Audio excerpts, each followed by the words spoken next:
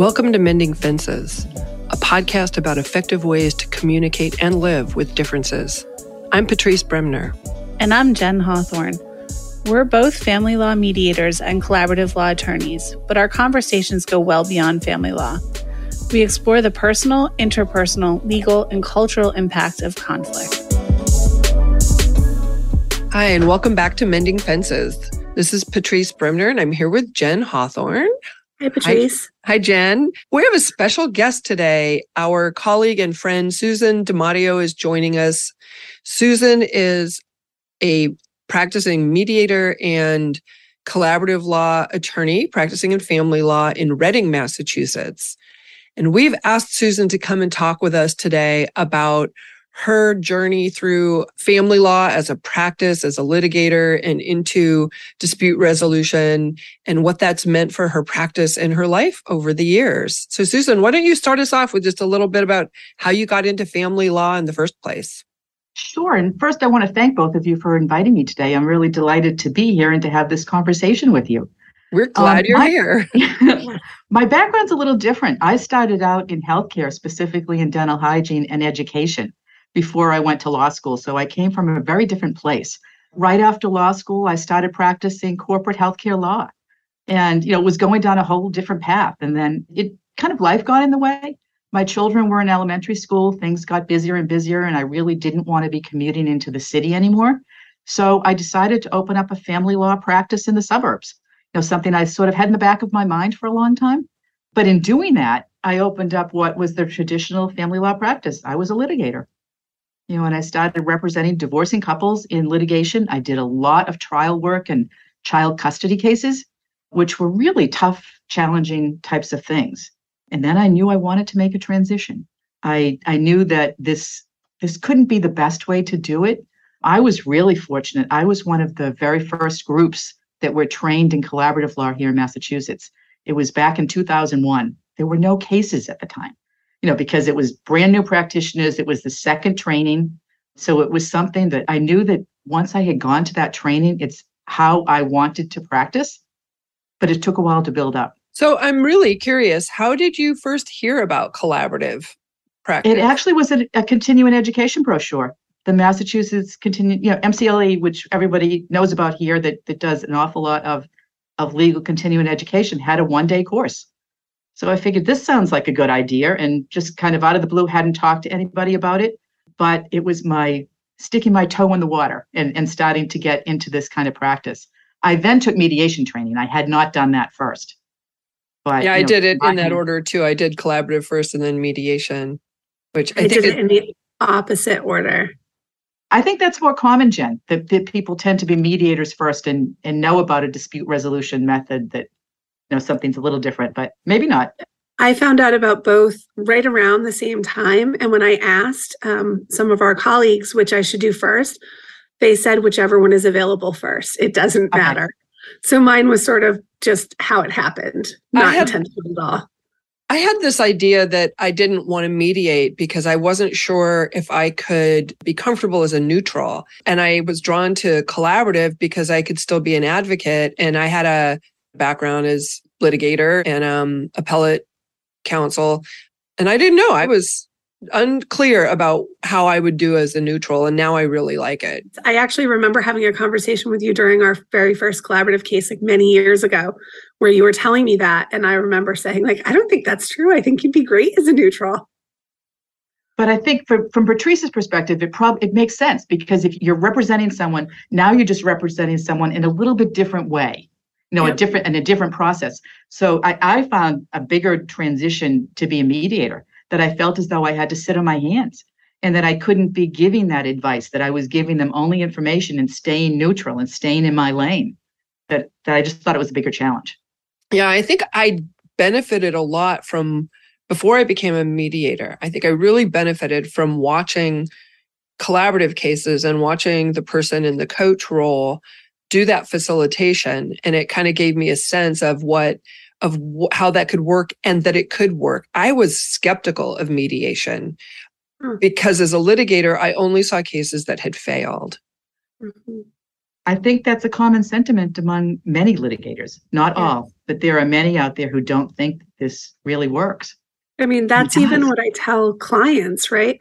Like when we were talking about getting their agreements approved, I remind them that most judges were litigators in their prejudicial life.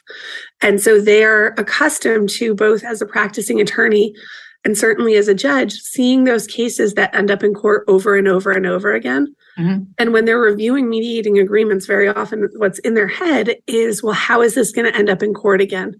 What is it going to mean when it comes back? And so that's really what we're trying to address, because it is so hard for so many people who practice in this world to believe that people can have a one and done agreement and never need intervention again. So back to your journey, Susan, when you did that training, and I think I heard you say there weren't really a lot of collaborative cases at the time. Was the model in Massachusetts the same as it is now with a coach and two attorneys? It was not. And it was just strictly attorney to attorney. It was evolving. I think it was, I don't even know how many years later, that we brought in an expert from another part of the country to do a 2 or 3 day workshop on using coach facilitators and how that would work. I think one thing that was really important to me was staying involved in this organization. You know, that this community of fellow practitioners who wanted to practice collaboratively, we've had fabulous continuing education programs over the years that have really helped develop the practice. And we've, through trial and error, in all of the cases that we do have now, really perfected a lot of our methods in the way that we approach the cases and we prepare for them. That's really interesting. And maybe that's a conversation for another day, Jen. We should, the history of collaborative law in different parts of the country, it evolved in different ways in different regions. And I love this idea that, and you're talking about the Massachusetts Collaborative Law Council, right, who has put on continuing education events and provided professional development and networking for these 20-something years. Yeah, people had to reach out to other parts of the country to find out, how does this work? But I really am curious, did you have cases without coaches early in your collaborative career? I did. I had quite a few of them. And I think it depended upon the other attorney.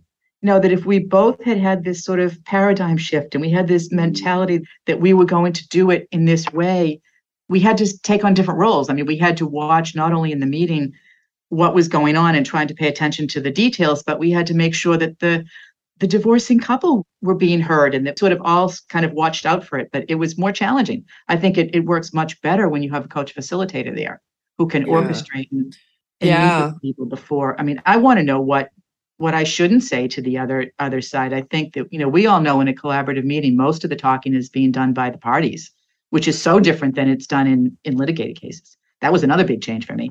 But to have that coach who can talk to these parties in advance, and we know that a certain topic may be really difficult. I'd rather know that in advance so that I don't broach a topic and put somebody in an uncomfortable situation unknowingly in a meeting. I think that facilitation helps. So what did the conversations, so we know that now our model is that there is a coach who has those conversations, and we're pre-briefing as a team where the coach is sharing that information. Did you have pre-briefs when it was just two attorneys? Informal? You know, there really wasn't the process that we have it now. I mean, it was much more general types of terms. We knew that we wanted this philosophical change in how we approach things, that we weren't throwing swords across the table, that we were trying to have a constructive, respectful conversation. But I often did have those conversations with attorneys that there weren't as many of us then either, but that we would have those, you know, go to lunch before you started a case and try to figure out how you were going to approach it. But it was definitely on an informal basis. Which sounds so different from what we do now with coaches and a more formal pre-brief, but also just a world away from what you must have been used to in litigation. So absolutely. So how did, like, when you did start getting cases and you were having these experiences with quote unquote opposing counsel, how did that change your experience of litigation? It made it really difficult, because I think I'd have to figure out, which hat do I put on today? Which kind of a case is this? And not that I was ever a cutthroat type litigator or someone who I didn't lie. I didn't, you know, present falsehoods just to win for my client. But I thought I was a pretty good advocate. And it's a different style. You know, that what you're doing is that I'm really working with my clients behind the scenes before we get into that collaborative meeting. So they're empowered to be able to speak for themselves and to start those conversations with their soon-to-be former spouse. We leave them in a better place. I mean, I think that's, one of the things that was really made me disillusioned with litigation was that you have this case and you fight hard for your client, and whether you have a trial or you settle at the last minute, you get that final approval and you look at your client and say, okay, fine, we're done. I'll send you my final invoice. And then they're left holding the bag, and that they've got to figure out how to co-parent if they've got children. They've got to figure out how to be respectful to this spouse. And they haven't really been asked to have any conversations with them. Right. They haven't been taught how to decision make as a co-parent at all. So, I mean, it's challenging enough to parent children. And to then ask people who are getting divorced for whatever reason it might be to then be the best co-parents in the world afterwards is really hard. Mm-hmm. So I think these conversations in a collaborative setting really help and get them in a better place at the end of it. I do find, and that was something anecdotally that I saw with my own cases, was that my collaborative clients were not coming back to me as often. They might call with a question here or there, but it wasn't like, you don't get the contempts, that mechanism where if someone's not abiding by the agreement, they're running into court to get it enforced. That just, I haven't seen it happen in my collaborative cases. I think they end up in a better place. I really want to echo that because I think it's true in my experience as well. And I would love to know the statistics on this. Like, I'd love to do some polling and find out, because I think my collaborative cases, I can think of maybe two that later, I've never had a contempt after a collaborative case, but I've had people call about modifications and some that had been somewhat anticipated. We kind of knew, like, maybe the kids were really little at the time of the divorce. Yeah, I've had a couple of those, and I've had to refer them to other people because they ended up, for one reason or another, not being able to proceed collaboratively. But it's been rare, really rare. What about you, Jen? I have not had, to the best of my knowledge, either through mediation or collaborative, contempts that happened. I was just thinking it'd be really an interesting project for like some law students or something to do, to go and pull a whole bunch of 1As over a period of time from years and years ago and look at how many of them came back to court. Because I bet that data doesn't exist, but I bet it's for a contempt, at least. For modifications, that is different for the reasons you were just saying, Patrice, that sometimes people have a lot of reasons why they're going back for modifications. And just because they have a new modification doesn't mean it was contentious. But I bet it's pretty low, the amount of folks who come into court with a 1A, a full agreement obtained through either mediation or the collaborative process, and end up with a contempt later. And just to clarify for our listeners, a 1A in Massachusetts refers to a divorce that is decided without the benefit of or the interference of a judge, and no papers are filed with the court until a full agreement is reached, either through informal negotiation, mediation, collaborative law, and then everything's filed with the court at the very end. And if it's approved by a judge, it becomes the judgment. And those are seen differently by the court. But we're talking now about like what happens after that's approved by the judge? Are there problems later? And yeah, I don't see it. I don't see it in my collaborative cases. And I can't think of any mediations that have ever ended up with a contempt action to enforce the agreement, one party against the other. So, Susan, I'm curious, at what point did you do the mediation training? It was just a couple of years after I did the collaborative training. So it was I'm talking back, what did I do? Collaborative training 21 years ago, something like that. It's been a long time. Sounding terribly old. But it was early on in my litigation career that I realized that I really didn't enjoy litigation. I mean, although I do have to be honest, when I'm in an actual trial, it can be fun. I think that, that you put on a different persona and asking questions and all that is aside from what it's doing to the clients, is a rewarding experience to be able to get that across. But yeah, for all of us, there's some reason we went to law school, and there's some competitive nature in us. There is. I mean, as much as I say I'm not a very adversarial person, that I don't like conflict, but there had to be something that drove me to this. I like solving problems, and I think that may be the better answer for why I wanted to do this and why I wanted to do this kind of law. That if we help people, that we're just facilitating them solving their own problem. You think about the whole concept of, here we are presenting all of this information to a judge who does the very best job they can, given the limited amount of time. They barely meet these people. And, what if they're having a bad day that day? And, everything, in a perfect storm, they can come up with a wonderful decision. But each of our clients are unique. Their families are unique, and they deserve their own unique solution. And I think they're in the best place to do it. So it was a real change. And I actually had a hard time when I was litigating and doing this, because I was changing the way I approached it so much. So I always knew I wanted to have a non-litigation practice, that I would do mediation, I would do collaborative practice, I would do things like prenuptial agreements. I'll write those kinds of contracts.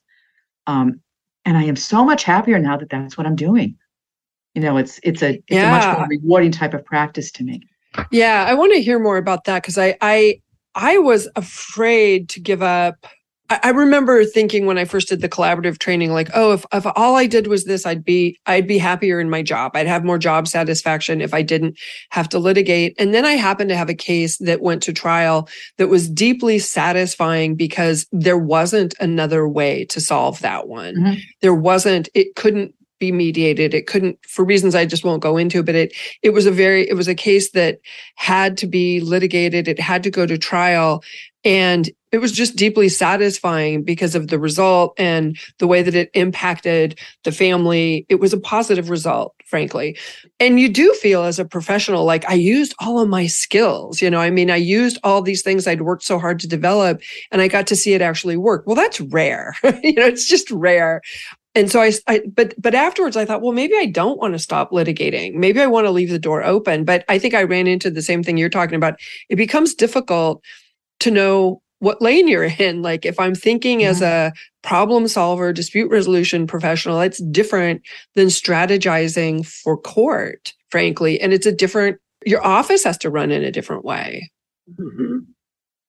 Right. I do feel like I'm calmer, that there's a much better sense that I've got control over my own schedule. I've got control over, I'm using skill sets. Speaking of that, I told you that I came from a healthcare and education background. I have a master's in education. I feel like now that when I'm working with my collaborative clients, I'm using that too, because I'm working on that educational piece. And in mediation, it's more of an information thing, but I'm that's still education. It still is. So I like to draw back on that. I always enjoyed that part of it, that I feel like if they walk out the door better understanding what they're doing. Most of our clients, quite frankly, have never been through this before. Or anything like it. Or anything like it. And they often feel at a loss. And I find so many clients apologize for that. Oh, I don't understand, how this works. So you shouldn't. This isn't your field. It's something that I'm here to try to help you with and to help you get through this process. So it is more rewarding that way. Yeah. And it is more, you're right. There is much more of an educational component to the work that you do now. And I can really see that just in having worked with you in different capacities and doing volunteer work with the Mass Collaborative Law Council. I can really see that the education training comes through. And I wanted to just circle back, because you mentioned just being able to control your schedule. Mm-hmm. And that's a life quality kind of issue, isn't it? It is. I've always looked for balance in my life. I think, when I told you I left the corporate world because I was looking for a different balance with my children are long since grown up.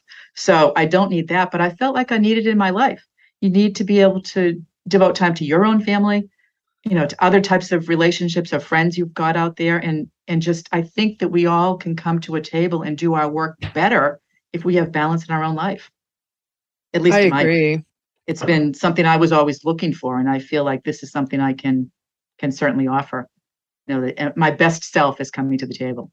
Yes. What have the challenges been like in leaving, or have you had any roadblocks or challenges in completely leaving litigation? It was scary. I think it wasn't really a roadblock, but I was afraid, how am I going to get clients? How am I going to make sure that people are out there? Because oftentimes people will know that they want a divorce and don't really know how to approach it and assume they have to litigate. So my fear was, I'm going to miss some of those people. If I have this new website and all of my connections are with dispute resolution, is someone really going to find me? But it's worked out. I think keeping your professional organizations up to date and that you're involved is a big thing. I think, getting yourself out there, and then there's a lot of word of mouth with clients too, and I think that does help. I've had people call me when they say, "Oh, I read your website. I love it. I love how you talk about, whether it's preserving dignity or empowering people or being respectful and really working towards resolution." It really speaks to a lot of clients. So I guess that scared type of place I was in, that I wasn't going to get clients, kind of went away when it just evolves. Mm-hmm. So. Yeah, I just have to come back to the control over schedule can't be overstated, because it's something when you're a litigator, you don't, you open the mail and you find out what's in your future. Like, you're going to go to court on this day or that day, or you're going to have to respond to the motion on this day or that day. And without that external force, we, the three of us, I know, get to really have control over when we work and who we work with and what our workday looks like. Yeah. And I think it even goes beyond that. I think, thinking about the few times I've had court appearances coincide with, let's say, a vacation or something like that. Emergencies happen and you think you're going to, last year I was on vacation and I had a virtual hearing. So I was thinking like, okay, so an hour of my vacation is going to be spent on this matter. And inevitably, as I'm sure you've both experienced, like, things happen in the days leading up to a hearing, even an uncontested hearing. Right. And all of a sudden, you're spending many, many more hours on your vacation. And if your whole workload is that sort of litigation, emergencies are going to happen. Like, you cannot find peace for yourself and time to recharge, to be your best self, as you were saying earlier, Susan, when you're in that constant chaos and just constantly in fight or flight mode for your clients, trying to figure out where you need to be, what they need, how to accomplish it. And so I think most likely, if we polled a whole bunch of litigators and a whole bunch of out-of-court practitioners, we're going to find a big difference in mental health as well.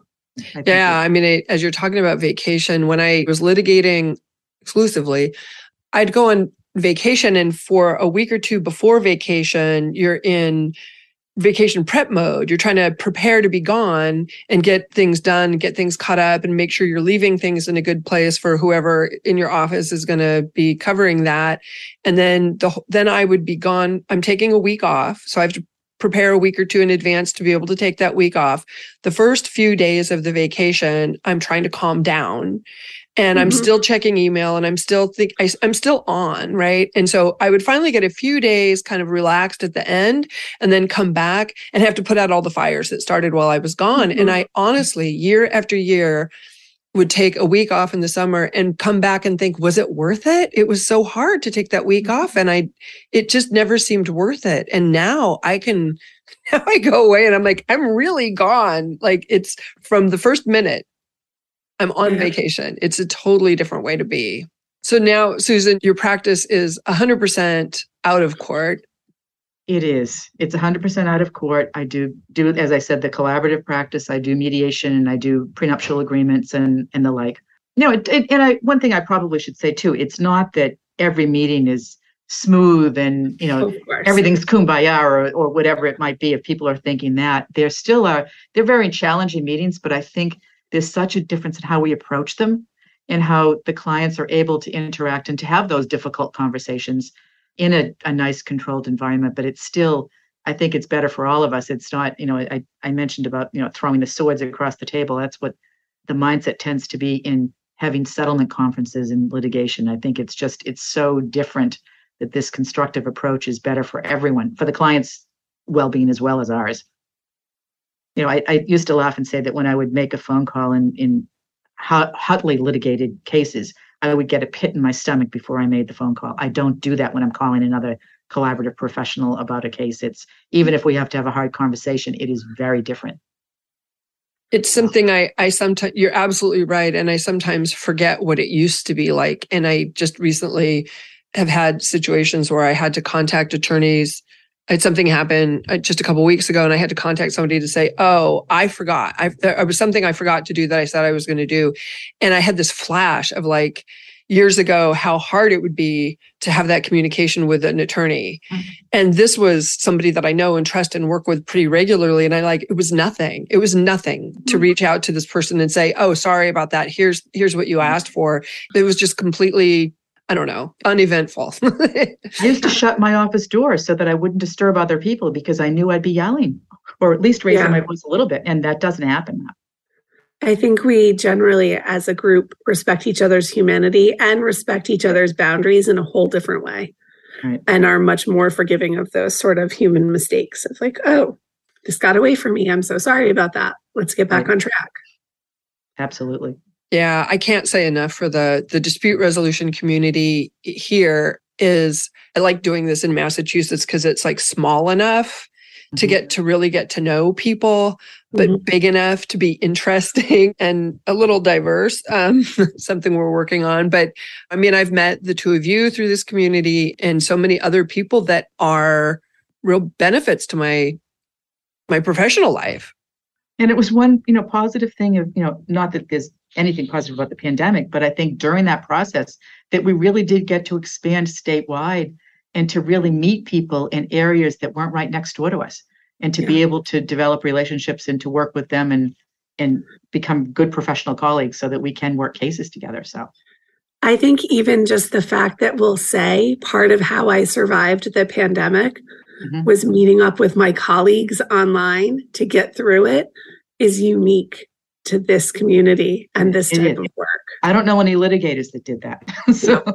But we were there to help solve problems for clients too, because with how that all happened, there was an influx of folks who wanted dispute resolution because they wanted to resolve their issues when they couldn't get into court as quickly as they used to be able to do it. So it was helpful anyway.